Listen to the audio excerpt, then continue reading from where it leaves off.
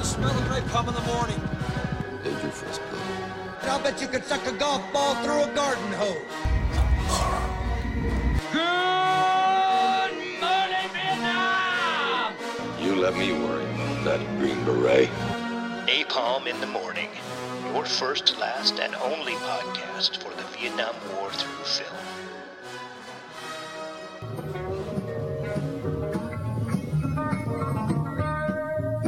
My mama told me, Papa done told me, that gal you fooling with, she ain't no good. But that's all God dang hippies infiltrating the podcast. Should happen more often. Matt, what are we listening to here? This is Jerry Garcia, Merle Saunders, John Kahn, and Bill Kreutzmann playing at the wedding for Hell's Angel.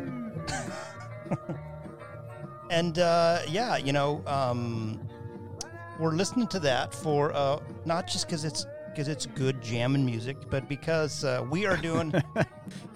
It's relevant, folks. We're doing a pretty awesome one today, and by awesome I mean we're taking bullets so that you don't have to in watching these films. This is The Losers, aka You should though. Nam's Angels, 1970. I'm here with Matt and Troy. How you folks doing? Excelente, as usual. I'm I mean, doing great, man. I need to take a screenshot of Matt and Troy there. They're really kitted out for a reenactment of Nam's Angels. So Matt, you're going as Speed. That's your Yes, He's your- I just found out that was his name a few minutes ago. he's your Right. spirit animal. And Troy, are you Limpy? Who's our is it Gimpy? Limpy. The fill-in for Christopher Walken. That's what I thought when I first saw it. I was excited. I thought it was Christopher Walken on there, but it ends up being Limpy Yeah. on the show. None of us are Dirty Denny, and but you know this film is like you just read that there aren't very many blurbs for a movie that are better. Sort of the one sentence version of this. How about this, folks? In 19 November 1965, Sonny Barger, the maximum leader of the Hells Angels Motorcycle Club, sent a telegram to President Johnson ordering the Angels as guerrilla fighters. Again, guerrilla fighters in the Vietnam War. Though the president turned them down, the idea became a Vietnam War movie made in the Philippines using sets and crew from Too Late, the Hero. So yeah, this is it. You've got CIA, you've got Cambodia, you've got Vietnam War, you've got the Hell's freaking Angels, you guys. The Army handed them guns and a license to kill. Yeah, we need to have Troy do a movie poster reading of our. That You have was the part of the audio? movie poster rating right there. You got the audio of the angel, our boy Sonny, reading the letter to Johnson. Yeah. Let's tap into that. So that's an actual thing that happened. So the Hells Angels are a group of motorcycle enthusiasts who after World War II they form, and they have a very conflicted relationship with the U.S., with its government, with its people. But what you didn't know, maybe if you think of them as sort of anti-establishment types, listen to their headman Ralph Sonny Barger in is this clip from I think it's 65. 65. It's after they smashed up a bunch of kids at Berkeley, I believe. Yeah. Yes. friggin' Berkeley kids. So here we Dirty go. This is hippies. the president of the Hells Angels talking about a little note he wants to send to John. Statements. That's our feeling about it, and that's it. Here's a letter that we sent to a telegram to President Johnson. And we'll read that for us? Read it, Sonny. It's President Lyndon B. Johnson, 1600 Pennsylvania Ave, Washington, D.C. Dear Mr. President, on behalf of myself and my associates, I volunteer a group of loyal Americans for behind-the-line duty in Vietnam. We feel that a crack group of trained guerrillas could demoralize the Viet Cong and advance the cause of freedom. We are available for training and duty immediately. Sincerely, Ralph Barger, Hell's Angels, Oakland, California. Yeah, so that's from. That's all you need. You just need a crack group to get behind the lines, and it'll really frustrate the guerrillas. He actually should have been in this. He seems to have the acting skills just by reading what he read there. I could tell he was pretty amazing. Did you moving? He's got a pretty sweet vest too. He doesn't just have the Suns Out Guns Out vest. He's got a little fringe cut in the. He's really he's lots of some good flair going on. So this is a Grindhouse flick. This you may have known. You may have seen some of this movie. If you've seen Pulp Fiction, you have seen part of this movie. Did you guys know that? I did not. The part where Bruce Willis is coming in after his fight boxing, and on the TV is this. The quote from the movie says, "Oh, it's a motorcycle movie." I'm not sure the name. And what they're watching is one of Tarantino's sort of cult favorites, The Losers. And so this is that film where this ragtag group goes into to really give them the what for behind the lines in the Vietnam War. I see it going splendidly. Before we dive in, let me just remind our listeners here: hit us up at Napalm Podcast on Twitter. And we're not very good at the self-promotion thing, but, hey, if you're enjoying yourself, why don't you hit that like button? Why don't you give us a 5-star rating there? That helps other people see us. That gets a word out about our podcast. And, that makes us very wealthy people. So, yeah, share that with the friends and, give us a rating. We're happy. And we're going to be coming up here pretty soon. We're going to be watching some movies, some fan requests, so we're also at your beck and call. We haven't forgotten whatever your name was on Twitter. The power is yes. in your fingers there. So yeah, let's dive right in. We've got a lot to say about the Angels themselves, including a very exciting Hell's Angels quiz that I'm going to give Matt and Troy to see if they're ready to jump in the gang. Look, you guys, I've seen Sons of Anarchy, and so I know a few things about how these motorcycle clubs work. So, okay, looking forward to it. And so the I've already got my meth lab, so we're good. Yeah, exactly. You've got to use you're cooking the biker crank. That's right. So right away you get some signs that maybe this movie doesn't have the biggest budget in Hollywood. What? Yeah, it's we open on a fake. It's about 350. 350 is what it is actually. Right. 350,000, I think, is what the total budget was. Yeah. For this movie. And we open on a fake Buddha shrine. It looks like the pavilion in Groundhog Day. Like the town square, like it's supposed to be this shrine. Also, it's set in the Philippines. This movie, so give them some credit for that. Right, it was in Georgia. We've established a low bar. Probably brings up a good point. It's not filmed in the United States. Soldiers and locals, they're just relaxing. They're just hanging out, just having a good time playing the guitar. Just it's feel good here. And did you guys like these uniforms that they have on? Very authentic. I wasn't sure what country they were from, but they were very authentic. So, well, and it was confusing whatever because country they may have been from. Some guys had the straight green, some guys had like a tiger sort of print thing going on, and there was no really uniformity to the uniforms. I was disappointed they didn't have urban camo. I mean, hey. Yeah, no, they didn't. I mean, it's sort of like, it was very, very like 70s little boy, trick-or-treating, like the soldier, like sort of plastic, looking. It was, I don't know where, I mean, it's 1970. There's no shortage of actual American, fatigues floating around. Why they are getting these, maybe they're Albanian. Flash forward to, spoiler alert, some of the friends and foes coming down the road. But you think you just hop over to Clark Air Base and right. talk to a couple people if you're in the Philippines. It's not going to be too tough. Yeah, hundreds of thousands of U.S. soldiers are there, right next door. There was also nice touches where like the insignia were put on seemingly with a Sharpie, like on their helmets and on their. That was a nice touch. Freehand, like not at all expertly done. Maybe this is intentional, guys. This was like look, we're in on the joke,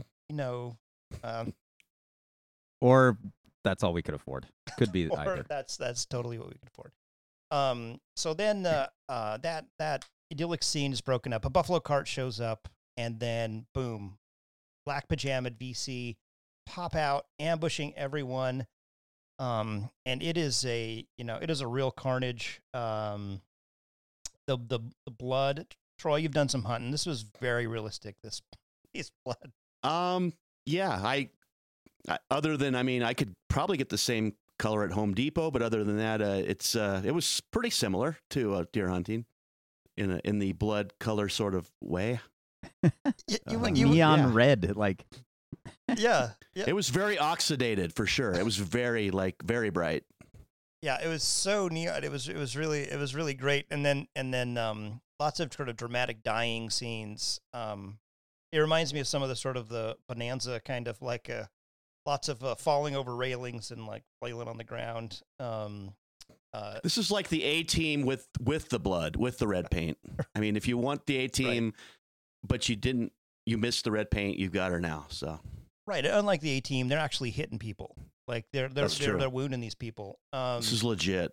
And then another great scene, the sort of the U.S. soldier / nerd, the dude with the thick glasses, he pops up and indiscriminately kills the bad guys, but also half of the villagers.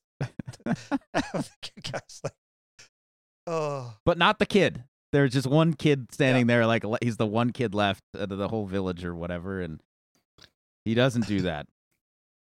And cue in America, fuck yeah, right there. I think that would have worked out pretty well. So yeah, it was also like the poor kid. You get to like probably. I'm just gonna go out on a limb here. Probably not a trained actor. Like cry, like yell at. He's like it's a not a total convincing crying going on, but that might have even been dubbed in. The crying might have been dubbed in on the kid. I'm pretty sure. You think they could do a better job if it was written dubbed in? But yeah. But you're left to like sort of the horror, like that's what you're supposed to, because we go from that to an American convoy of soldiers. They're getting ambushed, and like you can tell, like guys, we're in the shit here. This is artillery's flying down on them, and it's no bueno. Yeah, this is NAM,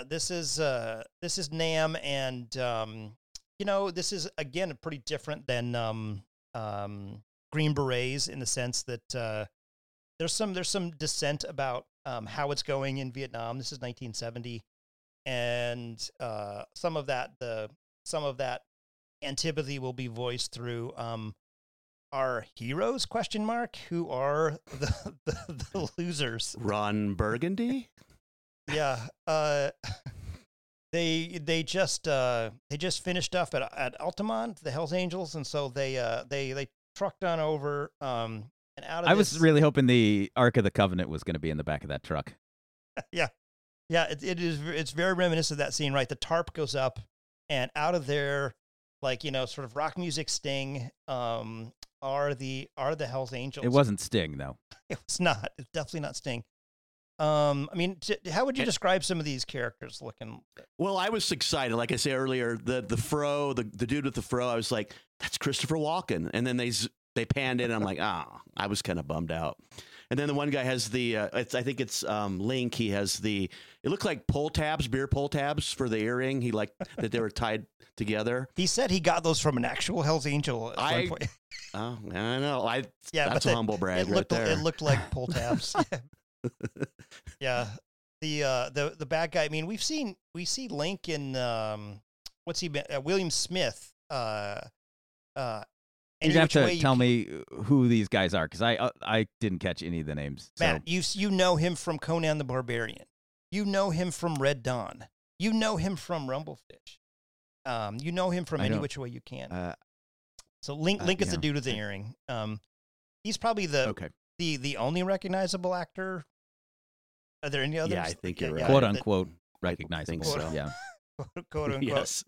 Yeah, it's like I've seen him. Now where? Yeah, it's not really but yeah, he shows up, and then you've got this his ragtag group.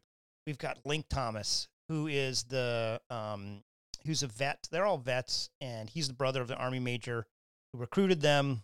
You got Duke, who's a veteran Duke's got a big heart, you guys. You've got Limpy, who is That's my Christopher Walken. That's right. That's his like cheap brother. It's his side. yeah, That's the B it's actor. a dime store. Why- Dime The store. film- Christopher Dime Walken. store Christopher Walken. Yeah. Why do they call him Limpy? I don't get it. He explains to his girlfriend later, like, oh man, because I got a limp, man, like, 'cause and he never limps in the from what I can see walking. And then you've got crowd favorite Speed, who's got a sort of poncho on, and he's observing sort of south. He's got a Buddhist swastika, not a Nazi swastika. That's right. There's a difference. It's just drawn on with red marker though on his headband. Yeah, he's got a very Bret Michaels headband hair. Sort of They may have wig. used the red paint for the blood to use that for the swastika. They might have just like They incorporated had some that. extra. Yeah, and Let's go dip it in that torso over there. yeah, right away you're left to like they all kind of and then Dirty Denny, who is He is dirty, man. He is dirty. He's a bad dude. I think Is independently this the big balding guy? this is the guy who slaps everyone around. Okay, yeah. This guy is the villain in the movie. I'd say. Yeah, I vote we for it, we but- all wanted him to die. He's pretty much the Ike Turner to all the women in this movie. So, Yes, he is had him rolling down a river for sure. Oh God. So you know they've got their rock and roll haircuts. They've got the glasses. They've got the jewelry. They've got the Suns Out, Guns Out. These are Hell's Angels, you guys. they've got some iron crosses going on, which Yeah. they again incorporate with the good luck charm of the Buddhist swastika. So yeah. Yeah, they're you know, I mean, it's very I mean, I don't know if I'd use the word authentic, but they you could tell they tried to like they tried to keep it as much as they could. Let's listen But they're to the devil's advocates, right? Did you mention that? They're not Hell's Angels.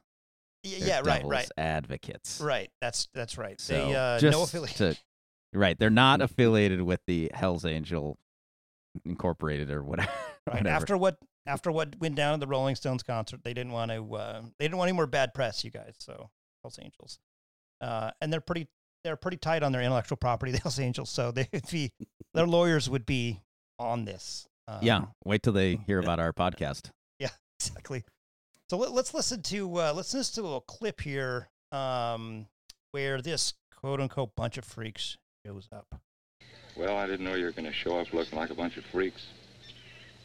Oh, wait a minute, Matt. Look, you hired Scooter Trash for this job. That's what you got. Scooter Trash. What you expect, a bunch of campfire girls? Zing.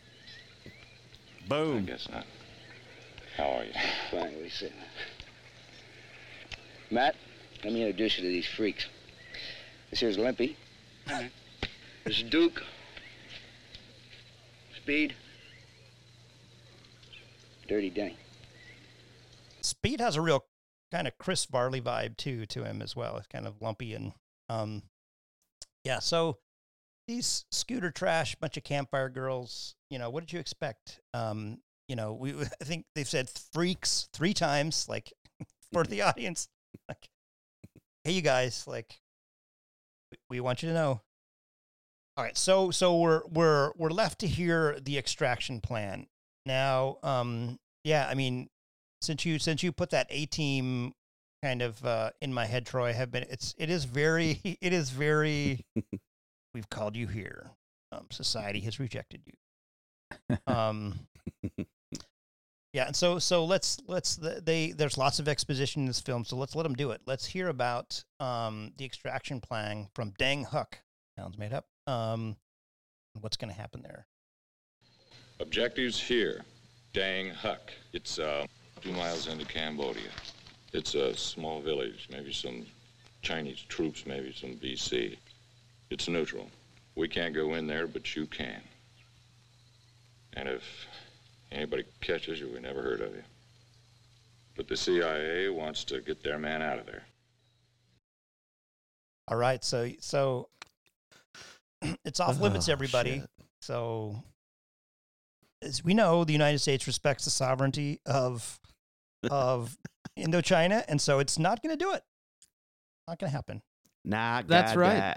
Well, let's talk a little bit real quick about the border issues, Vietnam, Cambodia. Shall I jump in there? Yeah. Yeah, I'm not going to go way back, although I could. You could go 1,200 years ago if you wanted to go to the Angkor era or whatever. And at its height, it controlled part of South Vietnam, Cochin China. But let's bring things up to a little more recent times. And the question of where these borders are is something during this era of 1950s, 1960s. It brings a lot of tension in between South Vietnam and Cambodia.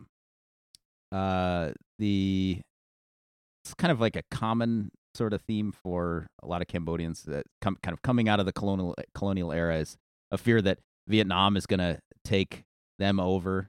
So this is sort of kind of in the back of the minds for kind of leadership for Sihanouk in Cambodia. And the Cao Dai, which I think I've talked about in another podcast, based out of Tay Ninh in southern Vietnam, has a lot of adherents in Cambodia, kind of crossing back and forth to go to the major temple there. So that is sort of a bridge that is sort of like this borderless almost idea with the Cao Dai there. But these nations don't view it as borderless. There's a lot of instances of like literally picking up border posts and like moving them like several kilometers like into Cambodian territory. The Cambodians find it, hey, these aren't supposed to be here, and we're going to put them back, and maybe I'll put them a little further into South Vietnam. And so this sort of thing goes on for years in the late 50s into the 60s. And right, these mandala zones aren't exactly places where fences and border agents are sitting at gates. These are open tracts that are of densely forested areas that or plains in some cases. They should, They built a wall. Why didn't they just build a wall, guys? Yeah. Seriously, that would have been the easiest thing to do. We're going to make Cambodia pay for it. Well, once you get into the war starts to pick up, there are communist Vietnamese in kind of hiding over the border in Cambodia, and South Vietnamese troops, with the aid of the United States, kind of at certain points cross the border, chasing them into Cambodia. And this, to make a long story short, caused a lot of tension with Sihanouk, and this is one of the primary reasons that Sihanouk ends up cutting relations with the United States in 1965, among other reasons. But one of the primary ones is in his mind, not respecting the borders of Cambodia. And so, those relations will be severed between 65 and 69. And, and those, Cambodia. And, Cambodia, again, a country we're firmly at war with, like if you think about Kent State or other, at-home American issues, the Cambodia and the invasion of it, and were major issues that drove kind of U.S. Foreign policy and hatred of the war, because it was such a clear case of sort of violation of sovereignty. And I think for our purposes, they never say when exactly this movie's taking place, but it's released in 1970. We're got to assume it's taking place before the U.S. incursion into Cambodia in spring of 1970. Or was this movie psyops to prepare? It's prophetic. Well, I don't remember Richard Nixon when he made his announcement on national television. And we're gonna send some bikers across the border. This was a false flag, guys. Okay, yeah. So Okay, get back to the good stuff. The here. CIA's man in the country, Chet Davis, is held prisoners in Dang Hook, and you guys, that's why you need the bikes. Fast in, fast out. It's like also airplanes or helicopters. Like it was like everything. Like there's like it has to be motorcycles. Speed's all you got. I mean, riding through the jungle is so easy. I mean, on motorcycles for sure. Yeah. So, why don't we get Harleys? I mean, that's the thing. So we're jumping to that. We should let's listen to the some of these sort of fish out of water. These Harley boys that are now over here with these Asian motorcycles. Here we go. It's a Yamaha, man. This is a Broad's bike. It's a Broad's bike. Shopper in the dirt, Limpy. Hey, man. If I'm going to be driving a Broad's bike, I want the gold one. I thought first, Beulah. No, man. Tell you what. We'll flip for it. Oh, no. Heads I win, tails you lose. Call it. Heads. You lose, baby. Oh. So that was so clever. Yeah. I love how he just is like, I get it. Okay, and then he gets off the bike. Like, heads I win, tails you lose. It's tails, you lost. He's like, all right, fine. Matt, that is how dumb Speed is. Haven't you been painting? We're painting these caricatures of these people, so you can't hello. Yeah. So I'm glad you designated me as the Speed character for today's podcast. By the way, thanks. You got to paint that symbol on your headband. Yeah. So these bikes got to be weapons on wheels, right? And so it's unclear why they didn't drive to the city they end up heading to later, but I think it's because this is 1970. We need a cross country sort of eastbound and down hot rodding through the land, right? Yeah, little Easy Rider-ish action. Yeah. Yeah. But it's fantastic because the captain says, "Hey, just stay behind the truck and follow us," which would make sense. But no, these men, they can't be contained. They are so out there. What do they do? Live to ride to live, man. They go around the truck and they're driving in front. Yeah, yeah. Flipping and they don't know where the hell they're going. But Captain Jackson, yeah.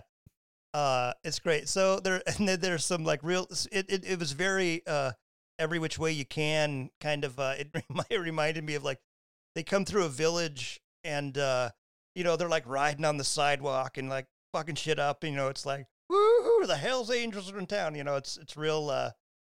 Yeah, just stealing food from food carts over. And stuff and breaking stuff and. But oh yeah. But you guys, some of these boys have heart. Some of these Hells Angels, and so right here, so we'll set the stage. So they've just ridden through town. I'm already tearing up. You don't even have to even finish, but go ahead. Yeah, destroying things up, and already. then. You don't look like Jane. You look like Cheetah. Oh. Okay, let me delete that. Okay. Okay, and then there's a little disabled boy, beggar boy. Hey, pal. I've terrorized your village. Come on. So he grabs this frightened little kid that he's just been doing wheelies through the town, hey, pats him on the head, The thing is, too, did you notice later in the movie, that same kid was playing dominoes at a table? What? They had him in there twice. He was they don't have enough cast. So hey, let's put him back in. Let's put him playing dominoes. We're not going to notice. The village is that. I didn't know the village was that small, but yeah, they have the. Well, they killed a bunch of the villagers. That's true. After they slapped those kids. The incident later that we'll get to. The disabled kid was left alone playing dominoes, so he was cool. Well, we got a taste like an intro to like who the Hells Angels are. There, Eric, you got that clip of our? I think we have a phone call. Do we want to do the Jerry Garcia, or do we want to hear about the Charlie Watson, Mick Jagger listening to? No, do the Garcia when he like just says like, "Oh man, they got like swastikas. You don't want to like fuck with them and shit, man. You know." Okay. Yeah. So this is from the same clip where you heard some of the music from Grateful Dead at the Hells Angel wedding. Here you go, Jerry Garcia talking about some Hells Angels. And it weighs 400 pounds, and he's got on leather, and big sharp metal things, man, and swastikas and all that stuff. I know for sure that I don't want to fuck with that guy. You know what I mean? And that's cool, because that's telling me who he is. You know what I mean? And I have the choice of I'm either going to go in there and make a fool of myself, or else I'm going to be very cool. And if that's what's happening, I'll be cool. So yeah, that's how those people know. Like, hey, I'm going to be cool. You know, and that's the lesson. Profiling when it comes to that. That's the lesson that a lot of people in this movie didn't take to heart. I mean, that's why Jerry, like kind of spoke to so many people and kind of could make these like connections with Hell's Angels and poor Cambodian peasants. I mean, he kind of had that worldly sort of thing going on. If by Cambodian peasants you mean clearly Filipinos, okay, or Filipinos, right? One of those, as evidenced by a very poor Chinese street dragon festival. I mean, the thing is, like, I've seen some pretty awesome ones. Like, this is like, no offense to your children, Matt, but if I would have given your children $100 and said, like, okay, make me a paper dragon for the parade, you gave them $8. That this is what they would have come up with. I think this is what they would have come up with. It's really, really a pretty terrible sort of street festival. And then we notice that one of the Dukes slips away. One of the angels slips away. Yeah. Now I was confused for a little while because it looked like he was wearing a cardigan like wrapped around his shoulders like the whole time when he's riding the bike. And I'm like, this guy doesn't look hard edged. What's going on? Like, yeah. What's with the cardigan? He's got a turns out soft later side. I mean, it was he's got to a go see dress his lady. shirt. But yeah. Okay. Yeah. Either way, I think it well, still applies. And then this kind of movie can't exist without some serious Orientalist tropes. Hold on. I love him hiding the bike though. He just like ditches the bike randomly in the middle of a jungle. Like he doesn't know where the hell he is. Puts a couple leaves on top of it, and he's like, "Yeah, that's all right, good. That'll do," and then just kind of walks off. And then later grabs a guy by his ankles out who has a hoe to say, yeah. But we've got some trope. We've got Mama San's a go-go. So right, they've got your nightclub brothel kind of scene going down, and then we have Captain Jackson. Captain Jackson is you may know from Starsky and Hutch. He's the no nonsense captain and other films. So one sort of challenging aspect of Captain Jackson is he is African American, but for some reason they also have him wearing blackface on top of his already African Americanness. You're not black enough, dude. We got to like black you up a little more. It's so weird. It's very Dylan-esque Rolling Thunder review, when he wore whiteface. I'm sure everyone gets that reference. So yeah, totally. That's what I was thinking. Yeah. So just thanks. Totally got it, dude. Let that sink in about Captain Jackson. But he comes in looking for one of his losers there. You get some pretty sweet, like you got some heavy metal sitar going on. I mean, this is like Matt, you, as a music fan, this period, you must have just been like loving the score to this. I was movie. not loving the score to this movie. I was thinking the score to this movie was very terrible. Let's listen to a little bit of Mama San's a Go-Go, where there's I think this is where she's getting to just trying to smoke opium. Oh, Captain no. Jackson. Deep inside you. He's not having it. Hey, Joe. Hashish? Opium?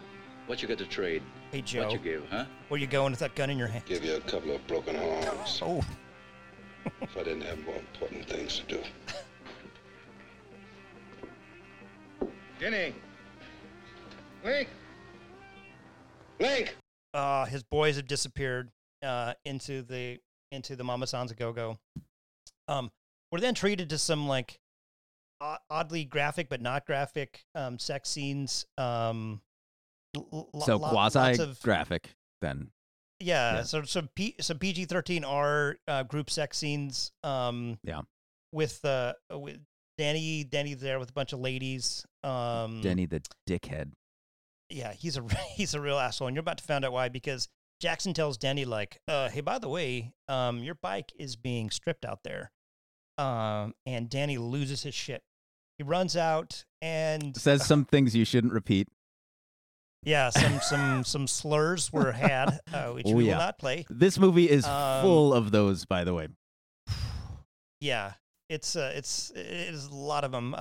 Yeah, get your you're playing a drinking game at home. real sauced. But then Danny proceeds to slap a kid. Yeah, he catches one of the kids that was like taking the wheels off the bike. So he beats up the kid. The kid's mom comes running out. Fights the woman. Beats her up. Then like six Vietnamese dudes come kind of tackle him. Yeah. Sorry, okay. I'm trying to stay in the, keep my mind in Vietnam. They kind of tackle him, gets sort of piled on. Then he gets Hulk strength, Yeah, throws him off. Then he gets tackled again. And this is one of my favorite parts of the movie, is that the captain comes out, uproots a tree, and just starts beating the Vietnamese with it.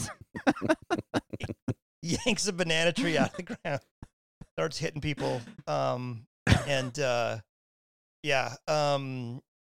Good old Captain Jackson. So then that scene had yada, so much epitaphs are happening, and then we're building the bikes, there was some real some lessons in intercultural communication here, you guys. I thought were going on. Let's listen to Link talking to his bike mechanic. What do you say, Nookie? Look, man, we're gonna put together some motorcycles here. We're gonna need some parts. Spark plugs, 1/4 inch steel plate, some 2-inch steel strapping. How many you with me? Wit? I mean, like, can you dig it? Dig? I love that he's you messing with understand him. what the hell I'm talking about? Yes, I can dig. Oh, jeez. Did you ever work on 2-cycle engines? Yes. Yeah, so that was a nice little touch. He's kind of having to go at him like playing the fool, and I know what we're talking about. Could you just say like yes? Like, did the angel say dig? Like, do you dig it, man? Like, that doesn't seem angelish to me, No. Yeah, it doesn't. Well, that's part of the this is a kind of like very special kind of after school intercultural communication, because we're also treated to Captain Jackson talking about what it's like to be a soldier, African American soldier here. Here we go. Glad I'm not in his boots. Let me tell you something about Chet Davis and his boots. He used those boots for stomping on people like you and me. Ouch. I guess you wouldn't know much about that, would you, Captain? I mean, those bars bleach you out a lot, don't they? That's right. They make you colorless. You really believe that, man? Man? Yeah, man. Yeah, man. I believe it. There's also the panning, like these super zooms in on their faces, like to raise the. Did you guys really did you feel the gravity of that? Like, heavy. I was moving. Could you dig it, It was man? heavy, man. It was heavy. That was quite a heavy load. Like the beatnik Hell's Angels here. And then a really what I wish a scene they could have easily left out of this movie, which is the whole dumb subplot of Duke and Soraya. So Duke is the guy with the cardigan who takes off and ditches his bike and somewhere in the jungle. Yeah, and suddenly is like, oh, that's the road where my girlfriend lives. And yeah, I have. Good thing he happened to be within walking distance from the bike he ditched. Like, yeah. Oh, God, and you know, he's in the cornfields. I thought he was in DeKalb. He was walking through cornfields. Yeah, no, right. There's a cornfield. Yeah. So and then some. Now this is some of the original score for this movie that is just amazing. No. So, I'm excited. No. The acid rock sitar. Like, get ready for. Oh no. The Losers. Some knockoff. Are you gonna play all this? I hope Mute, please don't play all this. Mute it now, folks. Oh God.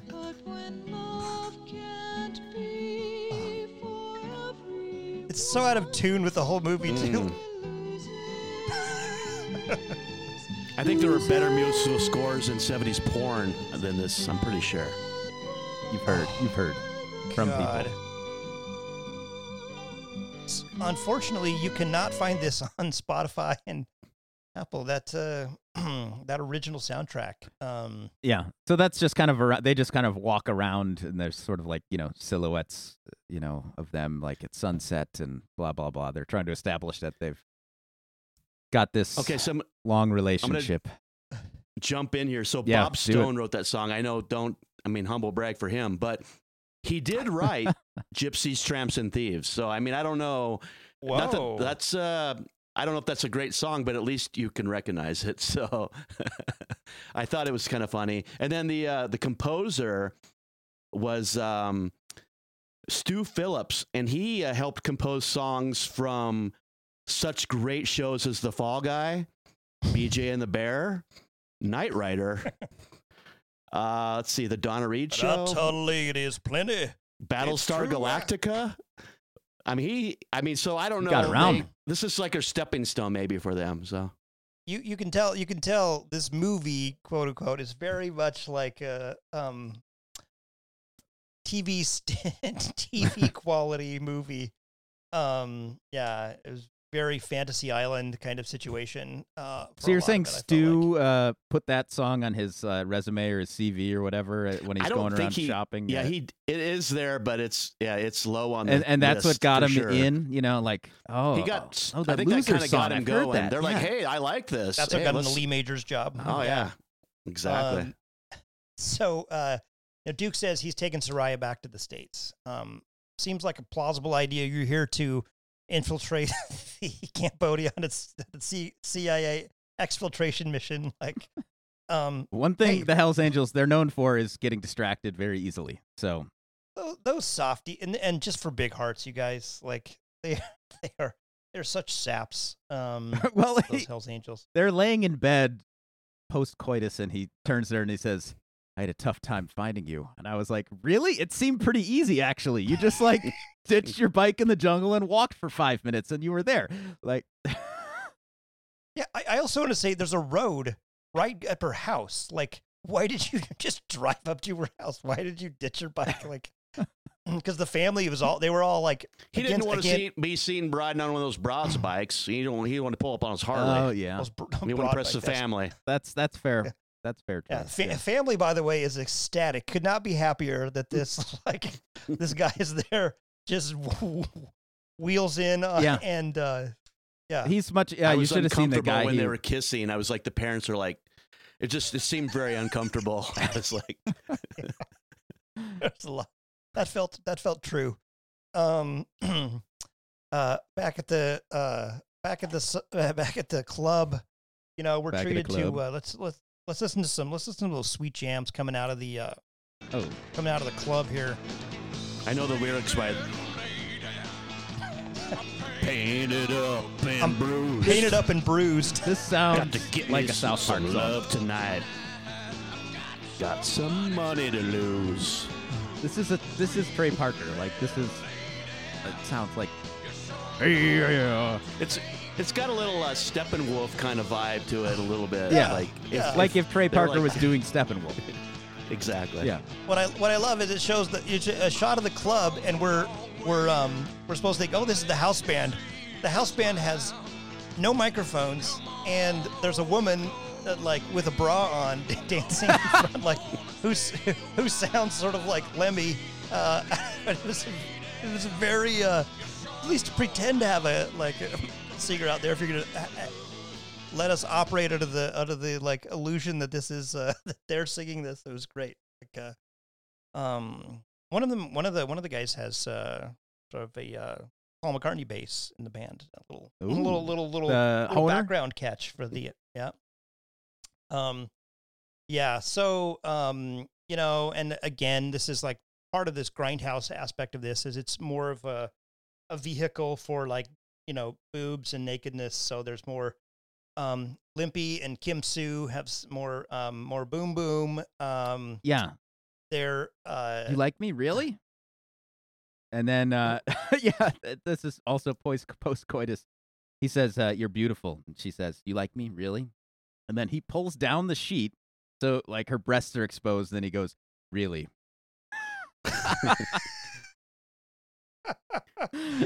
Oh.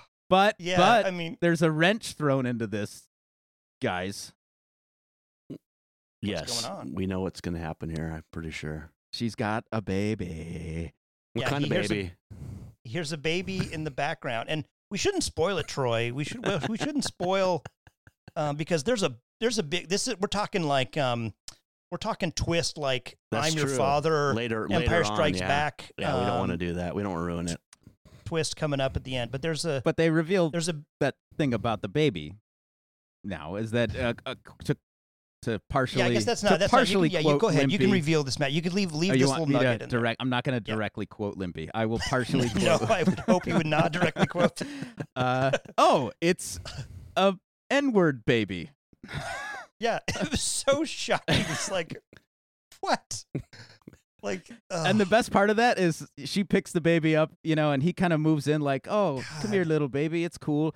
And the baby turns away from him immediately. Is like, "Fuck you, man. Like, I heard what you said." Like, yeah. Don't play ally with me. Yeah. And so, and then we're back out, and then for some reason, Denny's that asshole seems to have taken over to the club. He's like, I'm taking money, and he's the mama-san now or something. And it's real awkward. So the military police raid the club, and yeah, this was pretty wild scene here. Yeah, this is total barroom brawl kind of big, huge. Again, hate to go with every which way you can't. This is a real 40-person fight that breaks out. I like that they're like the general is up there, like he's just watching and like drinking, and like bottles are like from off cam, they're throwing him right by his head, and it would like smash next to him, and he's like. And there just happens to be like a sawed-off double-barrel shotgun just laying around, I guess, just for whatever. Yeah, he gets smashed in the head with a right. Yeah, he gets smashed in the head with a bottle. He turns to shoot the guy with that shotgun, and he destroys the drum set. I'm like, that is the worst destruction of a drum set I've seen since Keith Moon on the Smothers Brothers in 1967. Boom. When he loaded it with dynamite and exploded it during their set. Caused permanent damage for Pete Townshend's hearing, by the way. Just little fun fact for you kids out there. All right. Little known fact. The more you know. Yeah, and again, in a kind of classic, like, no consequences for the white people, Denny and Speed end up in jail, and they're like spitting on their jailers, being total dickheads, and they're like, they could throw the book at you 5 years, and like, but you'd have to read our terms, and then you'll be out. Yeah, and what are those terms? So, in my notes, I have, promise you won't be dicks again, and they go, okay, and then they're lit out, they're released. That's basically, It's essentially it. Like, just stop doing dickish things. Okay, fine. And so the Hells Angels are they're gonna. It's time for them to start arming their bikes up, you guys. They're ready to get them ready for this raid. If anything, the Hells Angels are proven sort of security agents. Let's listen to a little of Sir Mick Jagger live at Altamont in 1969 of December. This is a pretty infamous. This is Woodstock West, supposedly. Yeah, Many say this is is the December '69. the end of the '60s. This is for sure. it's a pretty solid literally. lineup. This is the Jefferson Airplane, Crosby, Stills, Nash and Young, Grateful Dead, and the Rolling Stones on the same bill. Yeah, so an awesome lineup. They hire Hell's Angels as security, and they pay them in beer, by the way. Pay $500 in beer. Yeah. Here's a little Mick Jagger. Stop it. Hey, people. Well, let's a little music into it. Yeah. Let's roll it. So he looks out over the crowd. There's fists are flying. Keith, will you cool it and I'll try and stop it? Cool it, Keith. Hey, people. Hey. Sisters, brothers and sisters. Come on now. That means everybody just cool out. Cool out. Will you cool out, everybody? I flew up, man. I know. I'm here. Everybody be cool now, come on. I can't believe that didn't stop the violence. If only Mick would have been at the Capitol on January 6th, he could have maybe intervened. We'll flash forward ahead a little here, but be sure to check in at minute 3:30 is one of Matt's and my favorite moment where a dog runs across the stage. Yeah. It shows you like shit is out of control. No one is in control. Random stray animals are running across the stage. But here's back when it's really breaking down. A little sympathy for the devil. Get on down, boy. Get on down. All right. Be cool.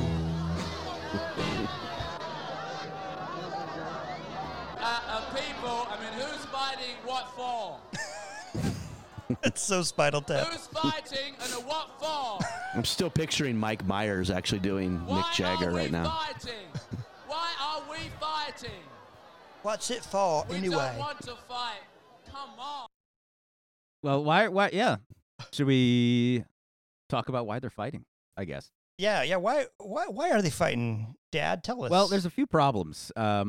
One of them is you've hired the Hells Angels to be security, paying them in beer, and the stage is roughly at, and you can see this in the film, it's like roughly at knee level height. So like the people in the crowd are easily. I mean, they're like on the stage essentially. That's part of the issue. One of the some of the most famous acts in the world. They have essentially no barrier between them and the people. And that gets into a lot of issues with like when the permit was approved and everything. They were sort of like last minute getting all this stuff together at this speedway. But like, during the previous acts, the Stones were closing it. The Angels are jumping in the crowd, beating people with, bike chains and pool cues and stuff. And Marty Ballin, one of the lead singers of the Jefferson Airplane, jumped into the crowd, got knocked out by the Hells Angels, like during their set, like while they're playing.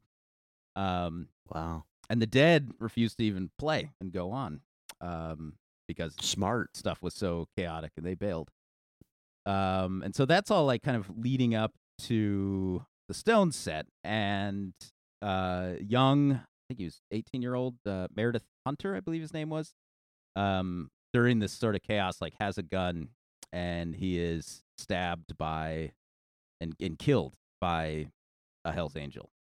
And well, Matt, we're gonna hear. Should I play it? I mean, it's not without justification. The guy was asking for it. I'm pretty sure. Let's listen to. So this is Charlie Watts and Mick Jagger. Listened to on a radio call in where a same friend that we started the show with. Yeah, right. The winds have changed since '65 and '69 for good old Sonny. Here we go. I think we've got one of the Hells Angels on the line, Sonny Barger. If I got that right, Sonny? Yeah. Okay, what's up? I didn't go there to police nothing, man. I ain't no cop. I ain't never gonna ever pretend to be a cop.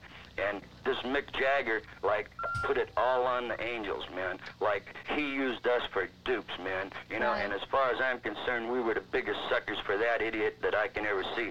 And you know what? They told me if I could sit on the edge of the stage so nobody would climb over me, you know, I could drink beer until the show was over. And that's what I went there to do. But you know what? When they started messing over our bikes, they started it. I don't know if you think we pay $50 for them things or steal them or pay a lot for them or what. Ain't nobody going to kick my motorcycle. And they might think because they're in a crowd. Yeah, so, yeah, their bikes are sacred, you guys. They are very sacred. And but let me just do another fun fact before we get back to the film. Yeah. Because I'm going to try my hardest to turn this into a music podcast at some point.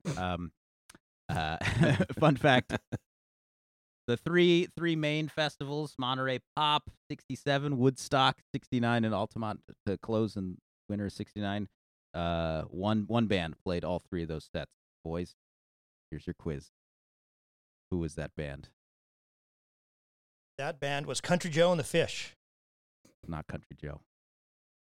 I was going to say the Dead, but didn't they say they opted out on the Dead Altamont? did not play at Altamont. They were supposed to. No, it's the Airplane. Jefferson Airplane.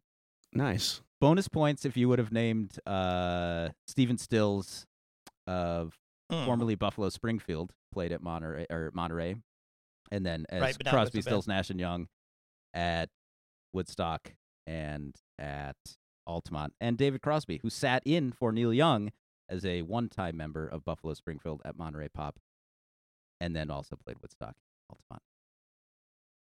Oh, that's a deep track. I mean, Yeah. I'm more of a. I mean, I think Troy and I are more. We're definitely more Jefferson Starship sort of fans. I mean, I was going to hope they were going to play We Built a City on Rock and Roll, but I mean, it was a little before their time. So. Yeah, that's when they still had good like musicians they're in the band. deep in the hoopla, you guys. Yeah. So once Jack and Yorma left, I think it was all downhill. But well, I wish we could talk more about music because Me too. we're back to Limpy and Kim Sue. And Sorry. That sounds like a country song. Limpy and Kim Sue and her child. And one of my favorite parts. And this is never. I would think Limpy and Kim Sue couldn't have a child by the name, but anyway. The movie, but like they make no one bats an eye. They said like, hey, let's bring Limpy and Kim Sue and the baby. Let's bring them on our cross border raid. What could possibly go wrong? Really? Load Seriously. them in the truck, you guys. It's not a fine. problem. And my favorite part of the scene is that when as Limpy's getting into the truck, you notice like on his left leg, he's got like a yellow ribbon tied kind of just above his knee. And my theory is that is to remind That's his him old oak tree. That is to remind him which leg to limp on. Oh, there you go. Or it's an homage, as the sort of the soldier who'll never return. Like, yeah, well, maybe Limpy shouldn't ride the fucking three-wheeler. No, I think I've said too much. I think it's because he's too dumb to remember which is his leg he's limping on, so he needs the ribbon to remind him. Okay, Eric, we got to go. We're going to do some trivia here real quick. So back in the day in high school when we played football, we had a few guys that weren't the brightest. They were guards and tackles, and they had R and L on their hands so they knew which way to pull when they were playing football. I know that has nothing to do with this, but it just reminds me of what we're talking about. So, yeah, yeah, no names mentioned, but Yes, no. Stay tuned for the After Hours podcast where Yes. Troy our super Patreon subscribers get that stuff. Yes. Right, we'll name names. Bonus. Yes. Yeah, bonus content. So we notice if you for the fans of munitions, there's some World War II tanks and jeeps, which is not out of place for the Philippines. Part of that is because this friggin' movie, you can feel like it's sort of written on the ground, like, hey, we have some shit left over from the 1970 World War II film starring Michael Caine, Henry Fonda, which is Too Late the Hero, which I also haven't seen. Have you seen Too Late? I have not seen it, but it sounds better than this movie. That goes without saying. So that was not using their $350,000 budget. They got to had a bunch of free stuff there, so they're using this. And then Duke, he's just unreliable. He jumps out of that truck while it's moving, in like, why don't you motion, just- jumps out of the truck and says, "Don't worry, I'll catch up." Like, wait, he knows the way. Like, he knows how to get there. Like, Yeah, like this remote village in Cambodia that he's never been to. Like I'll get there before you do, you guys. Yeah. Right. Yeah. And then of course he shows up on a motorcycle with 8 people, which is very, very Southeast Asian. Like he's got them. It was like the they're- brother and then the girlfriend. Like it was at least, for sure, Yeah. 3. They're but on yeah. a little like Yamaha 100 right. cc. I think a pig they were My taking dad to would have market been proud was on the with that back. one. Yeah. Yeah, right. Yeah, they and then again, like, hey, let's Limpy and Kim Soo and the baby, and let's Duke and Sarai, like let's just everyone, like, this is a real Bring them all. Let's do it. Yeah, this is a really ensemble cast now. And boy, I did not see this coming, you guys. This is the 6th. This is serious. This is next level. What comes as a plot twist. You just will hold on to your shorts. This is 6th Sense times a million. This is M. Night Shyamalan. I didn't know he was writing in the 70s, but a kind of a very unearned plot twist, I might add, also is then Kim Soo is there with her little African American Asian baby, right? And then like Limpy's over there, and it's like, I remember how it comes like, oh, hey, how are you, Kim Soo? Captain Jackson. So then it dramatic music stings, like closes up with their faces, and like, that's your baby. He said it's so just like awkwardly. They could have made a lot more meal out of this, but yeah, it says, "Is that your man now?" or something like that, and she kind of pauses and then slightly he nods. doesn't even bring up the baby. He's just like, oh, maybe that's why the extra makeup was to make sure, like, to solidify this. Like, like that's the father. In case you're too stupid to understand nuance, like, well, this I was 90% sure the second that Limpy introduced us to that child a few scenes earlier, because we haven't been introduced to any other African Americans in the movie, so probably the captain. Yeah, because there's not very many African Americans during the Vietnam, from what I've been told. So doing my reading. So this is and then there's a kind of a another awkward. It's just Limpy and the two of them, like, she goes back to Limpy and hugs him, and he's holding the baby, and it's like it's like this happy family, and it's like they've known each other for she's a doing day. needlepoint. They've known each other for 1 day, okay? Like, like he says, it's just like being married. Yeah. No, it's not. So now we're stuck with these dueling love stories now between Cardigan Boy and Limpy. But you are treated to a Duke and Soraya awkward bathing scene in the waterfall. Again, this is just another completely tangential experience to, like, hey, let's try to get a few more naked shots in under the wire here. It was beautiful, though. You have to admit, it was really beautiful. Yeah. Well, he sucks at rinsing his hair because, he had it all sudsed up, and then he kind of leaned back under the waterfall to rinse it. But then they switched cameras, and so it's kind of behind his head, and his head's still full of soap. Like, come on, man, you got to do a little better job. He's terrible at everything, including staying alive. Oh, I've said too much. Oh no! Well, because Duke and Soraya also out of no. I mean, Duke does have a history of just taking off and leaving the group. Yeah, you would have thought, like, when they were screening guys, like, okay, has a history of, like, just spontaneously just, like, abandoning mission or doing whatever he's supposed to be doing. Because this is the 3rd, 4th time that he's just, like, randomly just bailed on everybody. Yeah.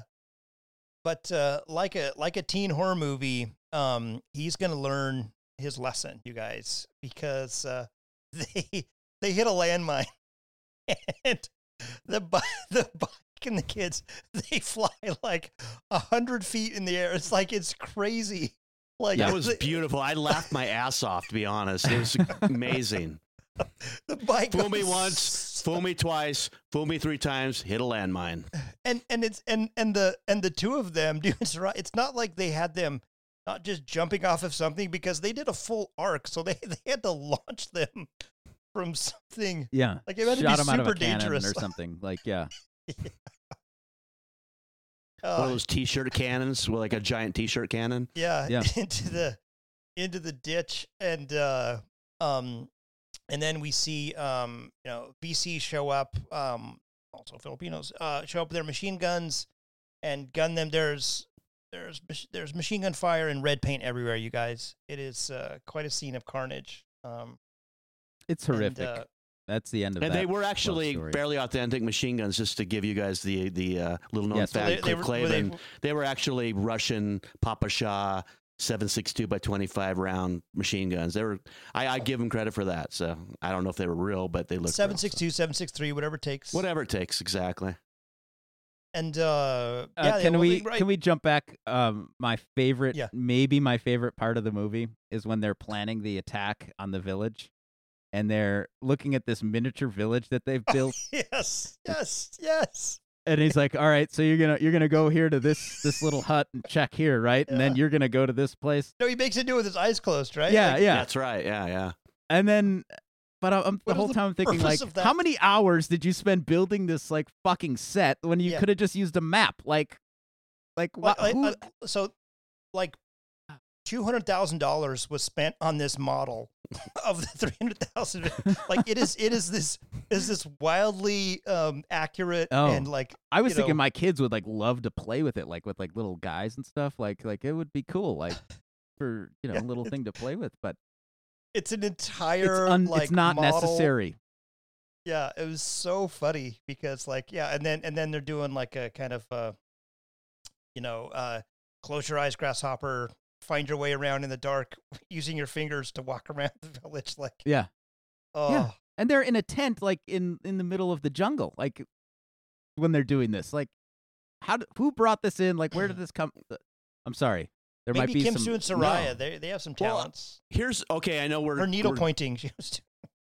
We know that there's going to be a battle scene here. Obviously, we're talking about it. But so initially, when they got their Yamahas, they had white helmets, and then when they go into battle, Limpy paints all their helmets like they're like beautiful, like red, white, and blue, nostalgic.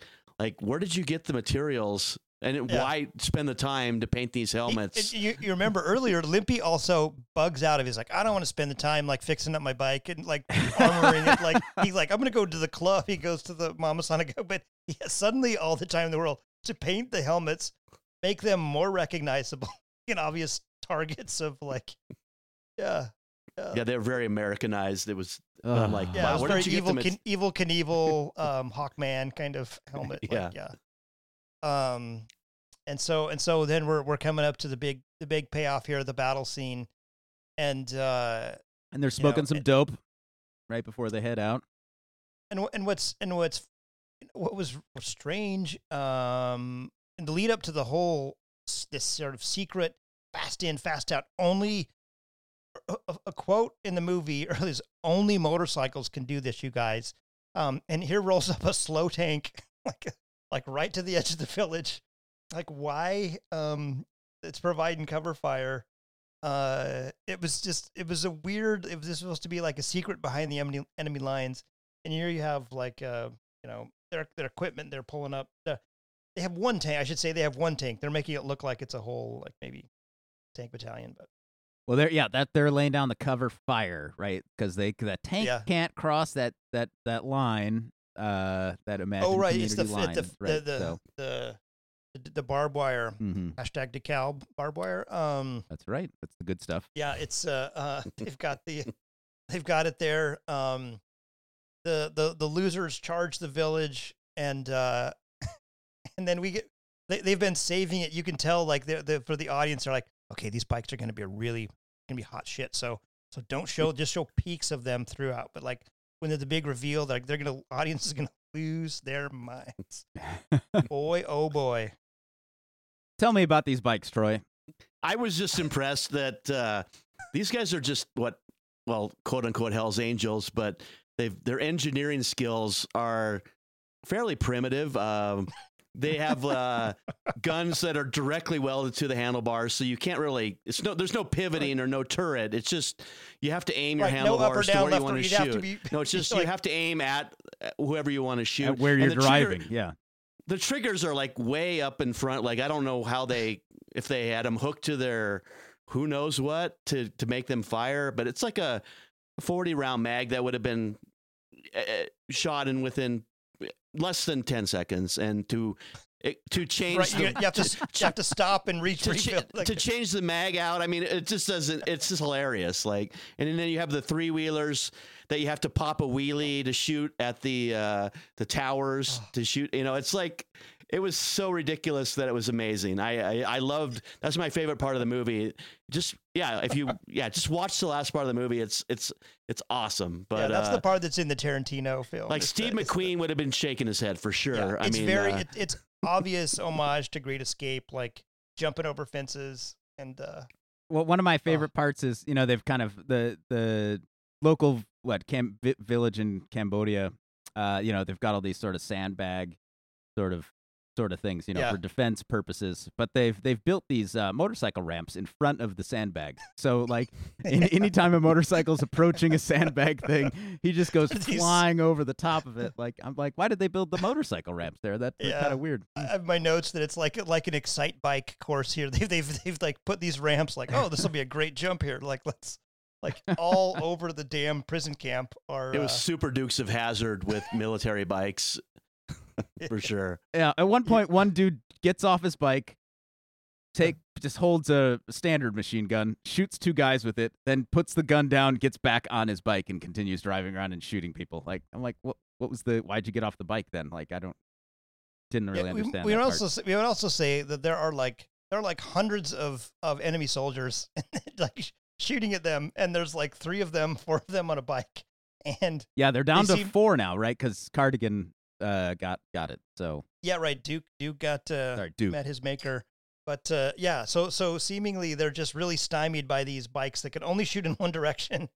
You have these long sweeping, and there's lots of like, burn out here, and then like, oh, let me go and jump over the building this way. Oh, and another fun fact was that. One of the brilliant engineering strategies was like, yeah, these bikes we're going to attach grenades to the seat that automatically pull the pin if you grab them. That does not seem safe. Like you'd have no choice of whether the pin. You just But the nemesis was the barbed wire. That's the hilarious part. Like they're doing all this, and it's basically the fence kills them. It's not the too BC. soon, Troy. I'm sorry about that. Yeah, I'm sorry, dude. Hold on. God dang it. I'm sorry. There are so many important plot points before that. Okay. You got to get to what Devil Donnie or whatever is the stupid balding. Dirty Denny. Dirty Denny. Yeah. Yeah. His death was quite satisfying. Okay. Yeah. There's like mannequins flying everywhere, and guard towers being taken down by the 3-wheelers. Denny's there, and he gets his sort of last words in. It's like, oh no, it's a very anticlimactic, but it's so satisfying. Like 10 people shoot Denny. Yeah, he gets totally wasted. Yeah, and so the bad guy goes down. Now this was all supposed to happen also at 4:55 in the morning. It said 4:55, which it was very sunny out at the time. So maybe it was like summer solstice. I'm not sure what was going on there, but it was very bright out. Yeah, they did that old 60s TV trick. Like, well, like let's we also saw this in Green Berets. Like it's supposed to be nighttime, but we're just gonna like put a filter over the camera and just ignore the fact that you can clearly see the sun in the background and you can clearly see the blue sky, but we'll just darken the camera rather than have it shoot it actually at night. Yeah, right. It was supposed to be at 4 a.m. So what'd you think about when Earring finds the CIA agent? Oh, well, there's some awkward again, like things that they could have told us before. Apparently these two have quite a past that we didn't know about. That old Link and Davis. Old Chet. I think let's listen to some some sound here. Who was it? Well, man. Christ, no, 5 years ain't enough punishment, is it? For riding your goddamn motorcycle, trying to breathe a little air. Because if you got an earring and long hair, the air ain't yours to breathe, is it?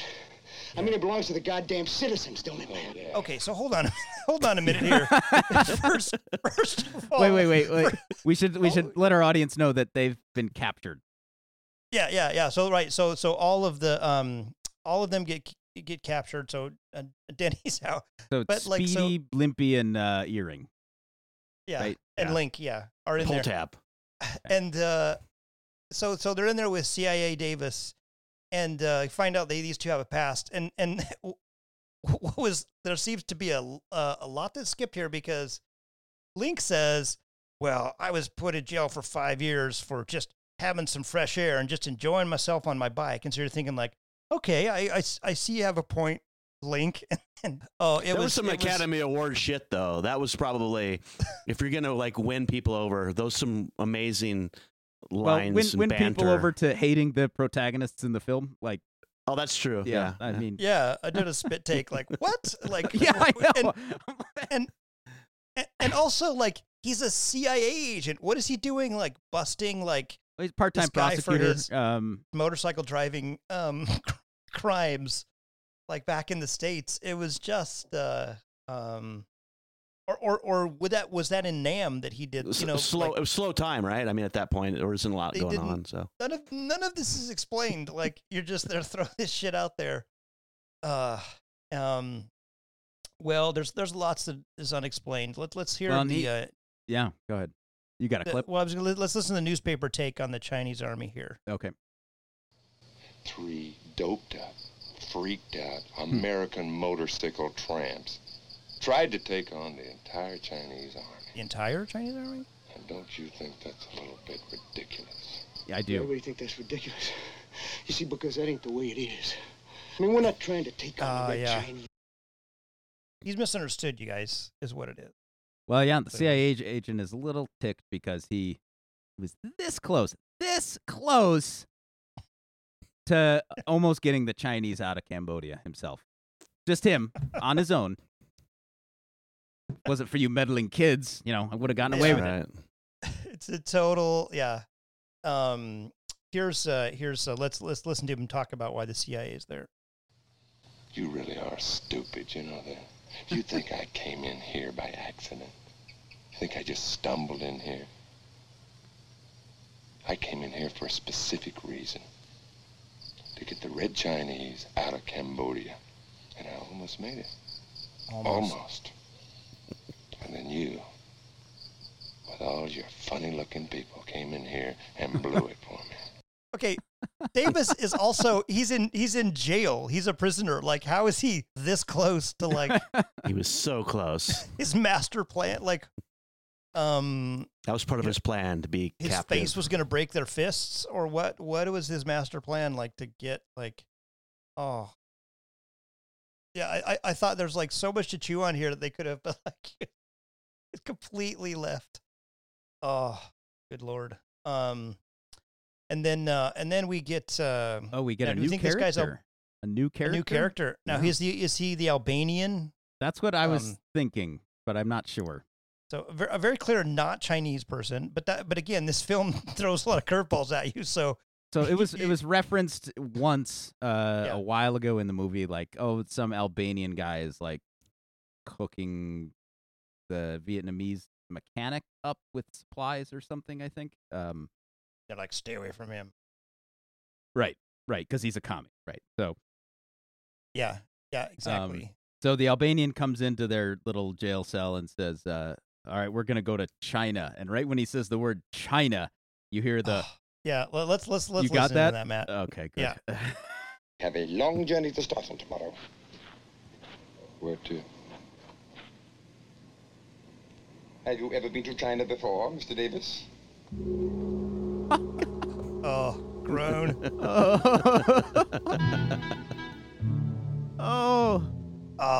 They just couldn't resist, could they? Like, it's right out of Hong Kong Phooey. Like, they just like play that. Oh, is it possible not to sound a gong when you say Asia? Like, it is really went to the Far East. Yeah. Everybody was kung fu fighting, Eric. So Yeah, that's true. They were fast. And so then we're treated to these. It's interesting. Southeast Asia is very multilingual. But these Vietnamese and Chinese soldiers knew a lot of Tagalog. They're speaking in their bunks, and they are laughing. Boy, they're having a good time. They're yucking it up. Yep. So much so that they don't realize that on the other side of those thin sheet of bamboo that is separating them, that they have overtaken the guards. Well, the guard, when the Albanian came in, he gave the CIA agent cigarettes, and I think he gave the bikers a bunch of weed. I think a little wacky tobacco, for sure. And so the bikers are like over laughing, like your stereotypical caricature of like a stoner laugh thing. It was getting quite annoying how long it was going on, actually. But I know it was awkward. Like, okay, you can stop. Yeah, you're right. And so they were doing that to create a diversion. Everyone was laughing, and so they ambushed their jailers. And they basically just punched through the walls to get out because they're made out of like banana leaves and stuff. So like, not even bamboo. Not even like bamboo stockade. We're talking like woven together like banana leaf mats. Like right. It's like some Incredible Hulk shit going through that, like busting through it. Yeah. Hulk Hogan kind of style WWE. So now Troy, we can go to your point. Sorry, barbed wire really bedevils their escape. What was funny is that like good old Speed, he just like rides right through the barb. I was like, so there's like 8 levels of barbed wire on this fence, and Speed just blasts through it. And nothing happened. It just it like opens up and he rides through it. But somehow the trike comes through next, or the 3-wheeler comes by, and you've got Limpy and CIA Davis on the back of there, and they get upended by the barbed wire. DeKalb is known for its barbed wire, of course, and right. Only Invented the best here. Barb City. Really. Because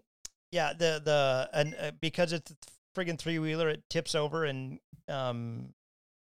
lands right on top of on. It may have tipped over because there was just like a 3-degree like incline or something, also because it is a 3-wheeler. Yeah, it was not good. Yeah, I also didn't understand how like they had Davis like they're like choking him. Like all the way out of the escape and onto the bike, and then they get on the bike. It's like, okay, wrap your arms around me. Like we're gonna ride out.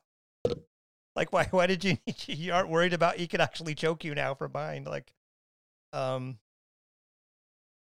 so they're running away, and then of course, the cavalry is there. Like the U.S. / South Vietnamese troops are waiting at the border with tank and whatnot.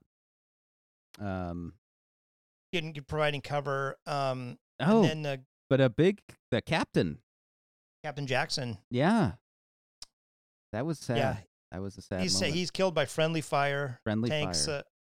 Tanks shoot him down. I mean, again, explosion was nowhere near him,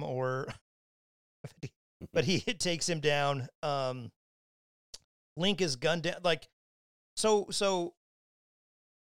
2 motorcycles have gone through this fence. There's a big giant hole, and somehow Link, which he could have stood up on that motorcycle and driven through that fence without touching anything, but he somehow crashes right before the fence, like lays it down and then runs. And he's shot down. He catches the CIA agent. Oh yeah, yes. Yeah. He's as he's being shot basically at the same time. Right. Yeah. And then good old Speed. That's me. He's chasing that CIA agent down. He's going to cut his guts out. And then the CIA agent running through the American force like, kill him. And so the last of the Mohicans, he's gunned down. and he says, what do you say? Like, that's the best thing you ever did, or did something right. You finally did something right. Did something right. Spoiler alert if you haven't seen Last of the Mohicans. Yeah, sorry. And and then it was a pretty great closing montage. It's like every kill in the movie is sort of in sort of Batman style, pow, bam, like flashed on the screen, like in Broken Mirror style. Yeah, it's like a 3-second recap of every death, like during the ending credits. Like, yeah, with the slow emphasis on slow rock jam of the Losers, playing. Oh, good. You're gonna play that again? Yeah, no, we don't have we don't have enough money, you guys, for the rights to the Losers. Yeah, boy, this film, is it a good bad movie? Do you guys think? It's clearly a bad movie, but is it a good bad movie? Like, again, we're it's talking so bad that it's fun to watch.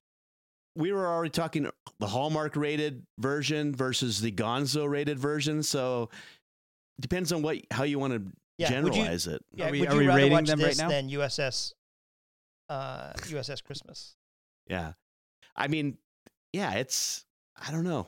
In the Gonzo related filmography, I think it's right in the middle, at least, for sure. But I tried looking up sources on this, but it's said more than one place that the writer for Apocalypse Now, John Milius, said that this film was a big inspiration. Now, big inspiration. I think an inspiration of what not to do is what I think. Let's not do this. Yeah, inspiration in quotes for sure. Right. Right. Yeah, exactly. How not to make a film. Right, exactly. But obviously there are some. Yeah. I think I'm with Troy. There's some of the some of the grindhouse Gonzo, some of the kind of like that is. It's these cliches that are kind of make it fun is the wrong word, but kind of exciting or it's hilarious at times. Like there are just so many. I'll reserve till we're rating. Yeah, it's so bad it's good. I mean, it's just one of those like. Yeah, I think it's a good bad. Yeah, let's go to the dong rating. I think we can. Okay. Let's. I'll start off. Boy, we need to keep a score. I need to keep a tally of my dong ratings so that I think if I look back and compare, like you gave this more dong than Apocalypse You need Now. a dong chart like on your wall. So you can compare dong size. We need a spreadsheet. Right. So it's a dong comparison chart. So I think for dong rating, I'm gonna give this a 6. Oh my god! Like, a 6 in general. Listen, it's not a good movie. It's a terrible movie. But like if you had like some friends over and you were like drinking and smoking. Yeah, and smoke like Platoon or something would be like, it's obviously a much more important film, but it's not like if like hey, you guys want to watch something crazy, like I could put Losers on and it would be you wouldn't have to pay too much attention. You'd have some entertaining stuff. It's like white noise kind of. Be shocked at the anachronisms and yeah. So I don't feel good about that rating, but I can't change it now, boys. All right. No. All right. Salute to you, sir. I'm gonna bring the average down. I'm not gonna go 6. I can appreciate the whole "it's so bad it's good" genre. Something like Roadhouse or Commando or something like that. That right gets into that. Okay, I know I'm watching trash, but there are great things to take out of this film, even though it's garbage. Tell me more. This is pretty much lacking in a lot of that. It is pretty offensive, honestly, like in a lot of ways. And yeah, and it's everything is terrible about it, honestly. And when you say USS Christmas or this, like this is the level. But wouldn't you rather watch this than USS Christmas? I'm not sure that I would, honestly. Like, I think I maybe would pick this. I can't remember what I gave USS Christmas. I think maybe a 1 or something. But I think I'll go a little higher, but it's in that ballpark. I'm gonna go. I'll go 2. I'm gonna split the difference with you guys. Okay. You know, I love the A-Team. I like ignorant bikers. I like the combination of the two. I like the paint you buy at Home Depot, the bright red. It makes it fun. So yeah, if you have to invite the right people to your party to watch this show. I'm going to sit right at a 4 with this. But yeah, you have to have your genres of like, you have to have your hallmarks genres. Like, yeah, USS Christmas, I think I had it right in the middle, or maybe a little higher, maybe 7. But I think this is a gonzo type film where, yeah, 4 is good, but I'm just going to leave it at that. I'm not going to say any more. So, yeah. Well, maybe next episode I'll be forced to give a addendum and bring my rating down. I already feel that urge, but I'm gonna stand by it. I'd probably give a 4 too. But yeah. Well, it's we can't leave without having our favorite segment, which is Book of the Week. My favorite segment too. Thanks, Mark and Mira. And since we're dealing with going into Cambodia for, if you want to call it the plot of this film, not sure that. Why don't we concentrate on Cambodia for our book of the week, and let's give a shout out to Kenton Clymer. Hey, who colleague of Professor Jones there, and chair for me on my dissertation committee, and one of the foremost sort of diplomatic historians, and certainly of U.S. and Southeast Asia relations. Definitely, and this man works like hell. He's got books on U.S. relations with India, with Burma. He's got a 2-part series book on U.S. relations with Cambodia, which is where I'm going to head. So, part 1 is United States and Cambodia, 1870 to 1969, from curiosity to confrontation. Part 2 is United States and Cambodia, 69 to 2000, a troubled relationship. And there's a kind of condensed 1-part version of that book called Troubled Relations through NIU Press. And so check those out. But there's not a ton of stuff out there on U.S. relations with Cambodia. This is probably the best one that kind of condenses it down and looks at that kind of long relationship. So, I mean, Clymer goes all the way, back to the 19th century and brings it up to almost the present.